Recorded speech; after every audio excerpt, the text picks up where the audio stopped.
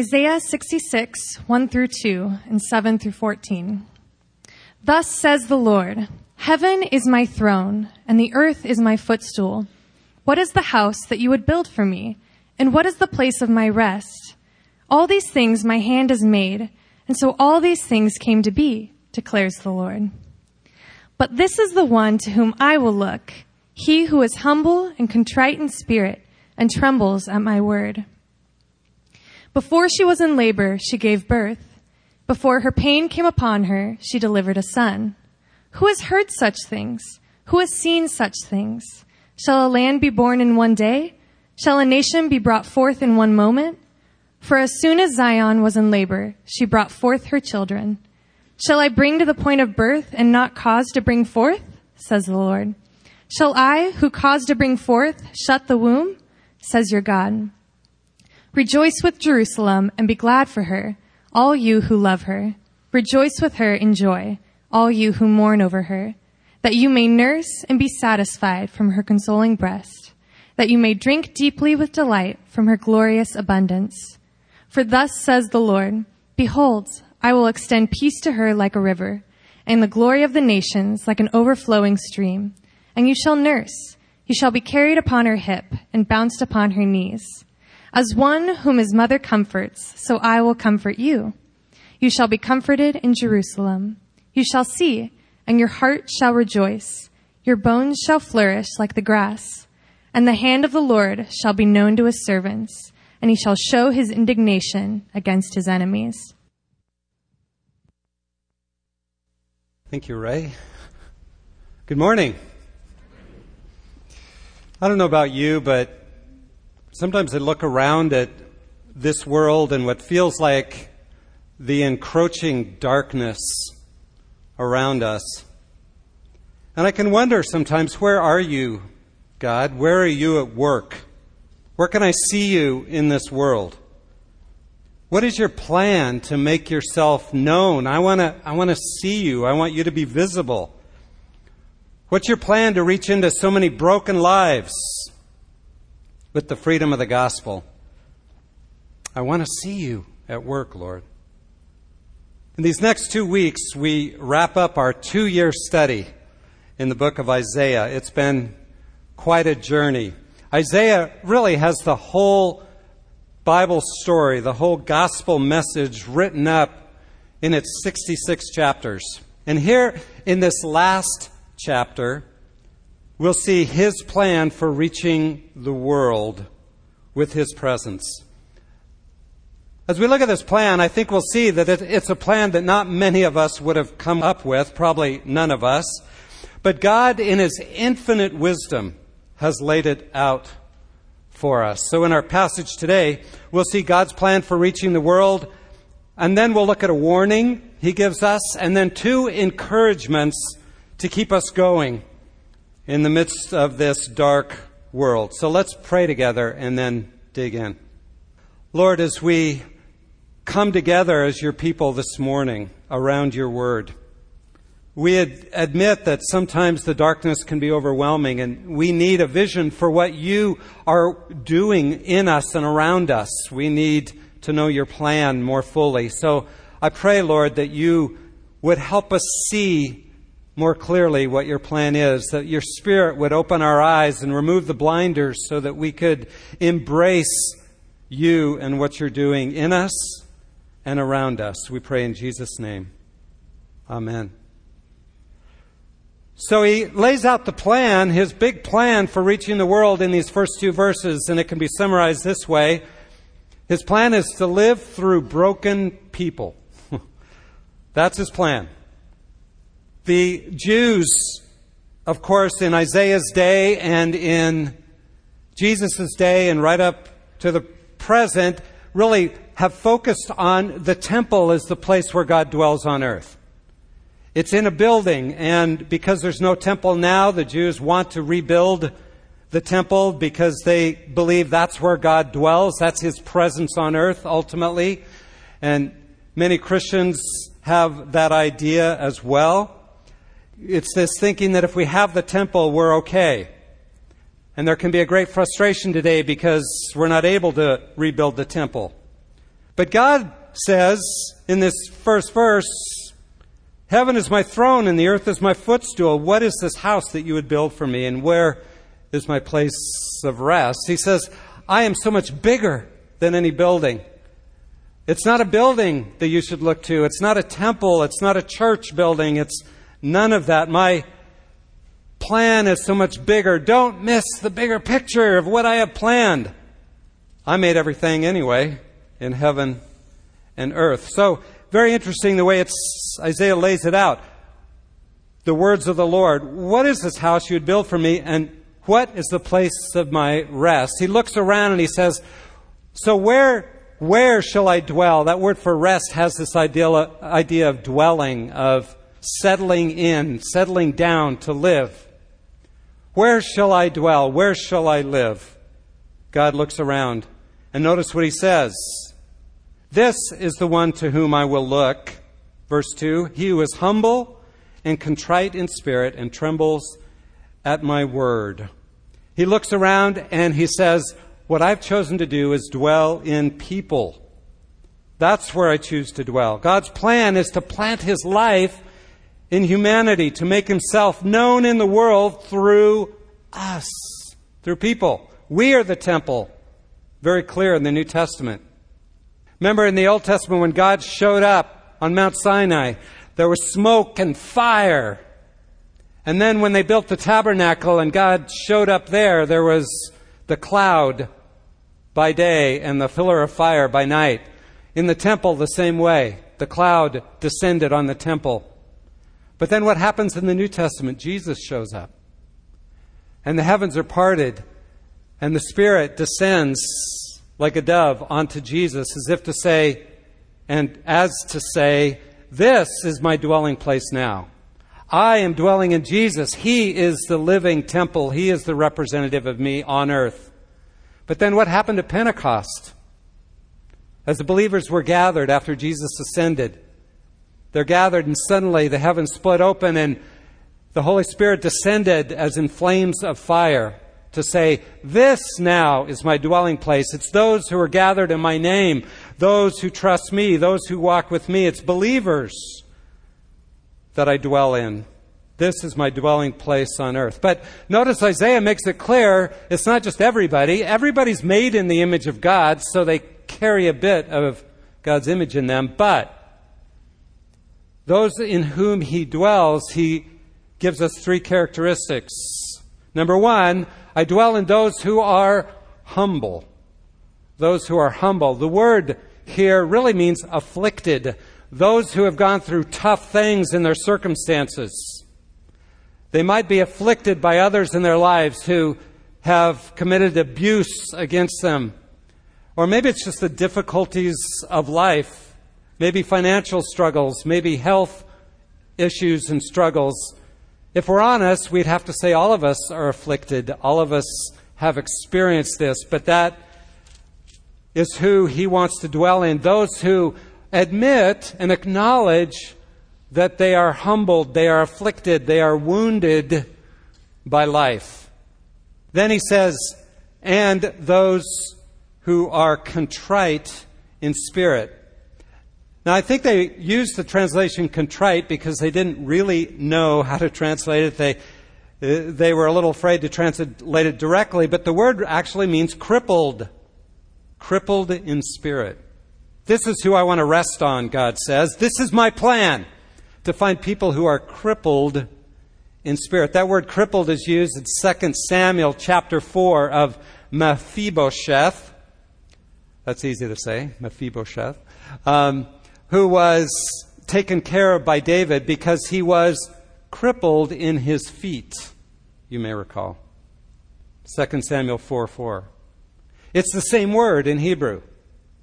And so what Isaiah is saying, what God is saying through Isaiah, is that who I look to is those who are crippled in spirit. What does that mean?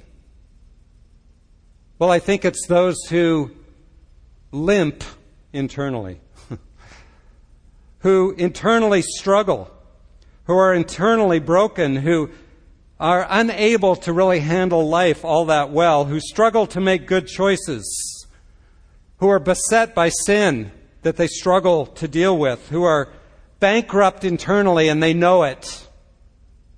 God says, that's my plan, to rest and live and dwell upon those who have a hard time in life. What do these two together mean? Afflicted and bankrupt or crippled in spirit? Well, God looks for people who know they can't handle life on their own, who know life is overwhelming for them, and so they turn to the Lord to depend on Him every minute, to make it their goal to depend on Him and trust Him because they know they can't handle life on their own.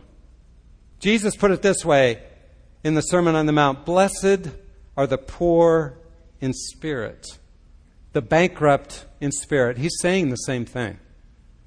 Those who know they can't handle life, who struggle in life. Paul puts it this way in 2 Corinthians 12:9. Let me read that to you because he says it so clearly there. But he, Jesus, said to me when I asked him to take away my thorn in the flesh, Paul writes, he said to me, my grace is sufficient for you, for my power is made perfect in weakness. Therefore I will boast all the more gladly of my weaknesses, so the power of Christ may rest on me. Sometimes we forget this, but what he's saying, really, every human being is broken. Every one of us is afflicted and crippled in spirit, but he says the ones I look to are the ones who admit it and therefore turn to me and depend on me. They cling to me. They depend on me. And brothers and sisters, I don't know about you, but I find this very freeing. I don't have to pull it off. I don't have to do everything right. God chooses people like us, like me. This week, things were just not a big deal at all, but a little tight financially. And I found myself getting really anxious. And I just cried out to the Lord, Lord, why am I so weak? Why is my faith so weak? Why can't I trust you better? Why do I get anxious about so many little things? But God says, be glad you're weak, because that forces you to depend on me, and my power is made perfect in your weakness. That's my plan to reach the world. And I think this is really important. The implication then for our life together, our community life together, whether it's gathered here on a Sunday morning or whether we're gathered in small groups or whether wherever we are, that we don't have to pretend like we got it together. We should be open and vulnerable and admitting we struggle to trust God and asking for prayer from one another and saying, please pray for me. I'm struggling in this area, because we're all on a journey and we're not there yet. And we are weak, and God knows we're weak. And if we admit it and depend on Him, then His life begins to flow through us. So our attitude with one another should be, we're just fellow strugglers. We're fellow beggars coming to Him together, thankful for His grace that we know we don't deserve, inclusive of fellow strugglers who maybe are having a especially hard time, and we embrace them and encourage them and lift them up and pray for them and meet their needs so that we together experience His life. That's God's plan to reach the world. Isn't it marvelous?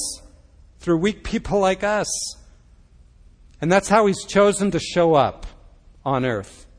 That's how He's made His presence known today. But it isn't just in the weakness, is it? Notice the third characteristic of the person He looks for. He who is humble and contrite in spirit, and who trembles at my word. Trembles at my word. What does that mean? Well, the word for tremble can be used in the Old Testament in a number of places for terror, for fear. It's at the very least, a deep reverence for God's word, to come to it and recognizing this is the very words of the Creator of the universe, the God who dwells in heaven and made everything and sustains everything. Every heartbeat, every breath is a gift from Him. That God has spoken to us. And so this word is amazing and powerful. And so I tremble before it. What does that mean? It means that I submit to it. I honor it. I value it. Whatever it says, I honor it. I think too many people today, I find this, is that they struggle with parts of the Bible, right? Well, I like the God of the New Testament. He's really loving and kind and, but sometimes, boy, there's parts in the Old Testament, I just can't accept some of that. When God tells Joshua to go kill all the Canaanites, I just can't accept that kind of God. Well, let me just warn you, if that's your attitude, you are not trembling at the Word of God. You are standing over it and judging God Himself and choosing to say, this is the God I want. I want this little narrow God that's just the God I like and makes me comfortable. But I'm going to reject all the other stuff about God. Well, you are not trembling at God's Word if that's your attitude. Now, the Word certainly will challenge us, right? Because we are so narrow and puny and finite in our thinking, we don't see the big picture. So when we come to the word trembling, it should challenge the way we look at life. It should challenge the way we look at God. So do you come to the Scriptures and say, Lord, expand my view of God. Expand my view of who you are. And what you will find is that as you understand the bigger picture of God's holiness and His grace and His love, you will see that He's a far more loving God than you ever thought He was. If you allow Him to expand your thinking of who He really is and what His truth is all about. So let us be people who tremble at His Word, who honor it, submit to it, and let God change our thinking through it. So that's God's plan.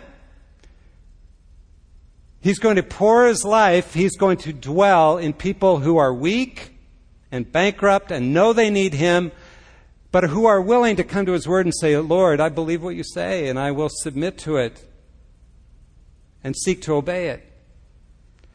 But now He goes on in verses 3 through 6 to give a warning, because this is what can mess up His plan more than anything else in the world. And His warning is this: watch out for empty religion. Empty religion. Let me read verse 3. He who slaughters an ox is like one who kills a man. He who sacrifices a lamb, like one who breaks a dog's neck. He who presents a grain offering, like one who offers pig's blood. He who makes a memorial offering of frankincense, like one who blesses an idol. These have chosen their own ways, and their soul delights in their abominations. I also will choose harsh treatment for them and bring their fears upon them, because when I called, no one answered. When I spoke, they did not listen. Interesting, as you look at these things, he says, he's really talking about legitimate sacrifices that in the Old Testament God said, do these sacrifices. But he says, what I'm finding is people who do these things, these sacrifices, these religious rituals, but their heart is not engaged. He says that's dangerous. You see, it's an approach to God that essentially says this: I'm doing these things. I'm jumping through the hoops. I'm doing the things, God, that you told me to do. So now you are obligated to make my life better, to give me what I pray for, to give me what I ask, to make me more comfortable. And what Paul says is that kills the life of the Spirit when we live that way. When we come and approach Him, he says, the letter kills, but the Spirit gives life. This is living by the letter, looking for the rules and following the rules, trying to use God to get what we want, to give us what we want so we can have a happy life. The commentator John Oswalt describes it this way: from the outset of the book of Isaiah and up to its very end, the central problem it has identified in the human race is that of self-exaltation. We try to solve the basic problem of our extreme fragility, both physically and psychologically, by lifting ourselves up in order to gain power. For it's by means of power that we can protect ourselves and ensure the satisfaction of whatever we consider our needs to be. When all is said and done, this is what ritualistic religion is about. The religious elite discover how to manipulate divine power. But in fact, that approach is all wrong. in this universe, God alone is exalted. And any attempt by humans to exalt themselves and usurp God's power for themselves is doomed to fail. But living a legalistic life, a ritualistic life where we depend on rule keeping and then expect God to come through means we are opposed to God's plan. We're not living in our weakness, letting God live through us. We are dictating to God. And what it does, ultimately, is it drives people away from Christianity. Living this way, empty religion alienates outsiders because they look and they say, well, Christianity is all about just right behavior, and they don't see Jesus in us. And in verse 5 then it says this, hear the word of the Lord, you who tremble at his word, the ones he anoints with his Spirit. Your brothers who hate you and cast you out for my name's sake have said, let the Lord be glorified, that we may see your joy. But it is they who shall be put to shame. What's it saying? That when you're religious, living by rules, you become judgmental of weak Christians. Those who don't have it quite as together as you do. And what's the biggest complaint of the non-Christian world around us of Christians? What's the first thing they always say in the surveys? Christians are judgmental. Well, I guess that suggests that a lot of empty religion has penetrated the church. It's easy for all of us, every one of us, and I've done this too. It's easy for us to get caught up in thinking there's certain rules, certain things we should do to be a good Christian, and then we start looking down on other people who don't do the same thing. And what Isaiah is saying, what God's saying, is that destroys true Christianity more than anything. Who did Jesus have his biggest conflict with on earth? It was those who lived an empty religion. So God says, don't focus on the temple, don't focus on being religious, or it will destroy my plan to bless the world through you. But think about the Pharisees in Jesus' day, the Jews.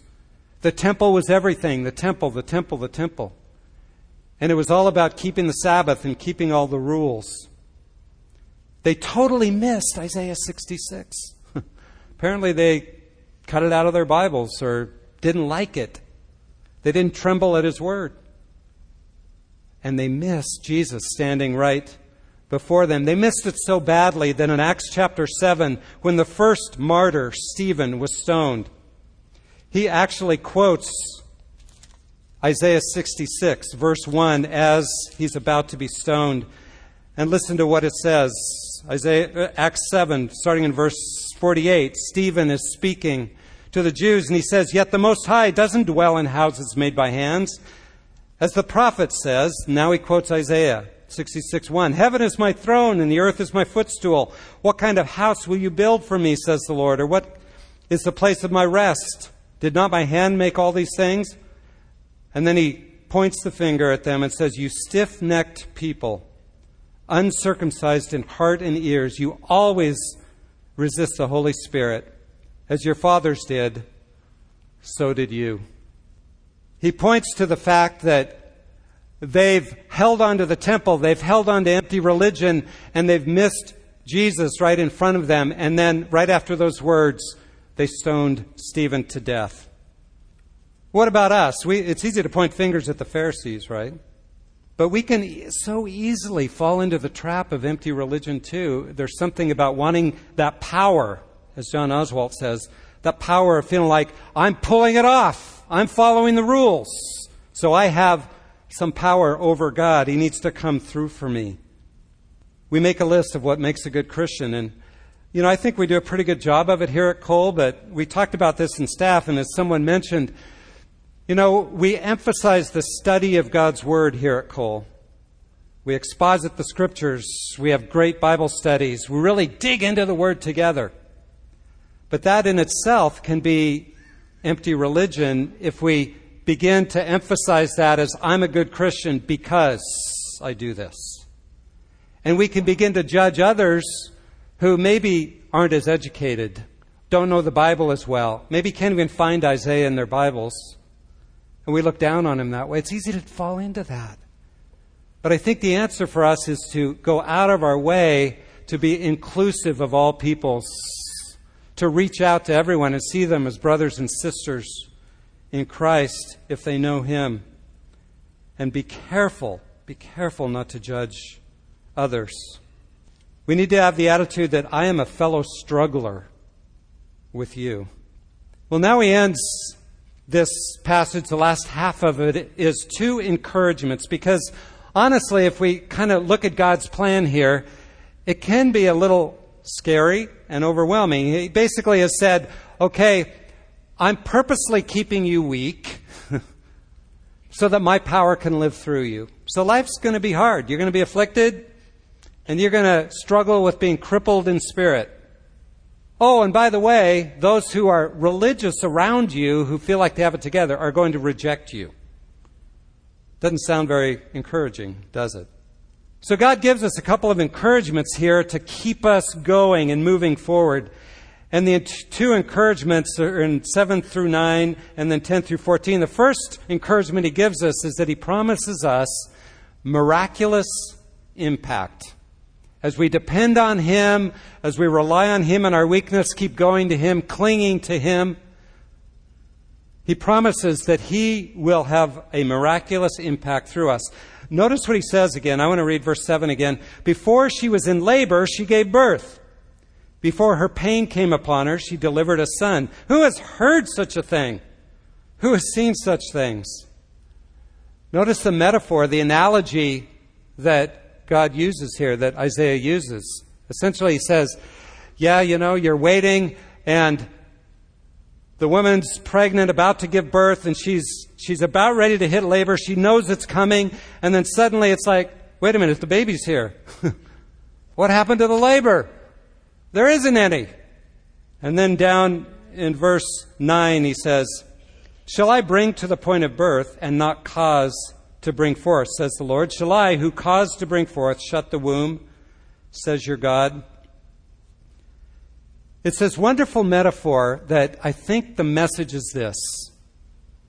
God's kingdom expands and life is birthed in the kingdom of God, not through our labor, not through our work and our efforts, but it's miraculously done by God Himself.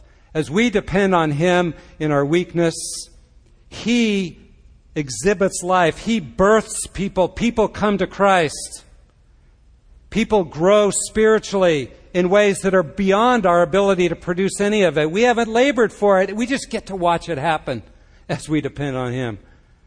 That's God's encouragement to us. It's not our labor that brings God's life into the world. It's His miraculous birthing. So God is essentially the ultimate midwife, right? He causes the birthing. He does it. And we essentially get to be doulas alongside Him. Now, you may not know the word doula. I didn't till a few years ago. But my daughter-in-law, Grace, is a doula. A doula is essentially, and I'll probably mess this up, Grace, but essentially a coach, someone who walks alongside the person who's having the baby and encourages them and blesses them, but she doesn't make it happen. She's not in charge, but she's a great encouragement to the process of birthing. That's what we are. We're essentially doulas. We get to be part of what God's doing and then watch it happen and cheer it on and encourage the process of what God is doing. In other words, God's saying this: depend on me in your weakness. Keep turning to me and keep trembling at my word and doing your best to live it out. And you'll get to see me birth all kinds of life in you and around you. In my own spiritual life, I've seen this to be true. I used to work really hard.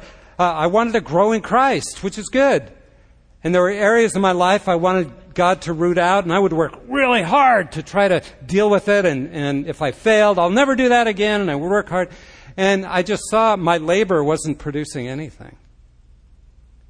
But as I learned to look more to Jesus and depend on Him and get to know Him better and keep my eyes on Him, all of a sudden I began to look back and go, I don't struggle with that particular thing anymore. And God's changing me. And God's doing a work here because it's a miraculous impact. It's His birthing process. It's not ours. God gets the glory then, which is how it should be. And then one last encouragement. Verse 10 through 14. Abundant provision. Miraculous impact. He does it.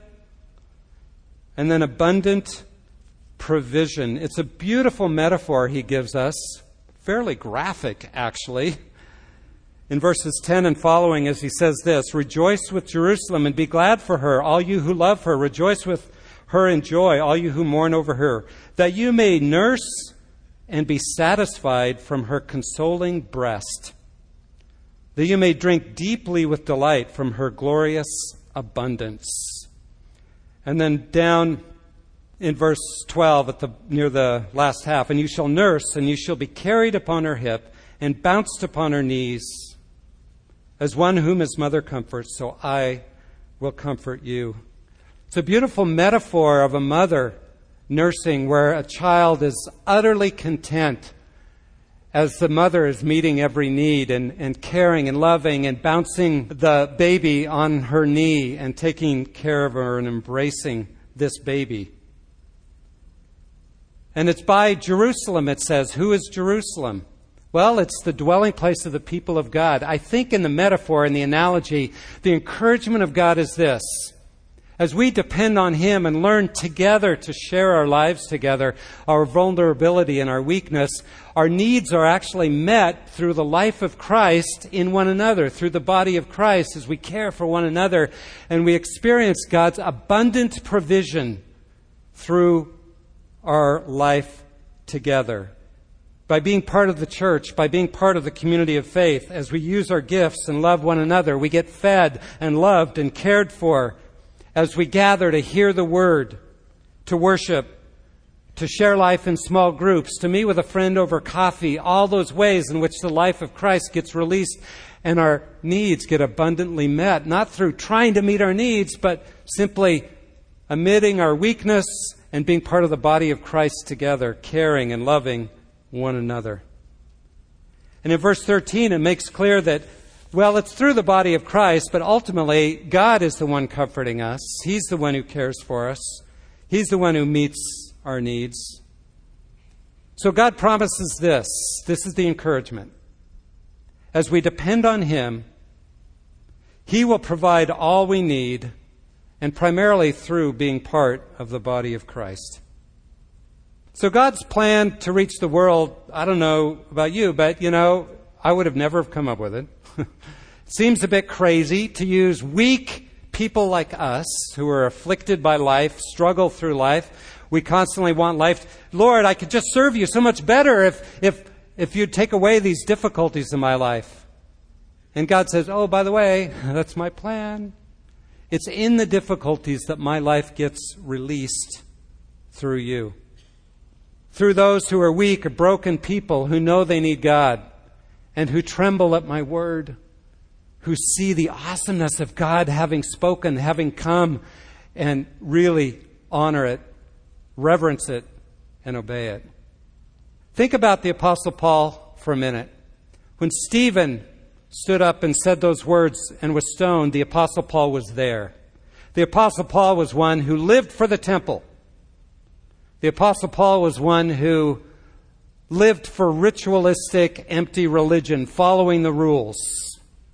But God got a hold of him on the road to Damascus, and he became an advocate for this kind of life. And so much of what he says is about learning to depend on God's life in us. As he says in 2 Corinthians 6, 1 Corinthians 3, we are the temple of the Holy Spirit. His whole thinking has been transformed by God's truth. And he says over and over again how God works in our weakness. We're just clay pots. And in our weakness, God lives His life through us so that the power might be of Him and not of us. So the message of Isaiah is this. Don't get caught up in a building or a place or the temple or any of that. That's not my plan. Don't become religious. God doesn't like religion. But know that I will produce miraculous impact through you. I will provide for your every need through my abundant provision as you trust me and depend on me. And I just want to close with Paul's words in 2 Corinthians chapter 4 that he says so well about this whole process. Starting in verse 7, 2 Corinthians 4:7. But we have this treasure in jars of clay, weak, vulnerable, to show that the surpassing power belongs to God and not to us. We're afflicted in every way, but not crushed. Perplexed, but not driven to despair. Persecuted, but not forsaken. Struck down, but not destroyed. Always carrying in the body the death of Jesus, so that the life of Jesus may also be manifested in our bodies. You and I are the temple today, the place where God dwells on earth. And as we admit our weakness, learn to love and support one another, and depend on Him, the life of Christ is released, and the world around us can see that, yes, God is real and God is here now. Let's pray. Thank you, Lord, that your plan is not like we would have come up with, but thank you for being willing to use us in our weakness. And thank you that your life is revealed as we're willing to admit our need and our weakness with one another in the community and learn to depend on you so that your life can dwell in us and be released through us. Lord, may we let go of empty religion and learn to depend on you in a way that brings all the glory to you. We pray in Jesus' name. Amen.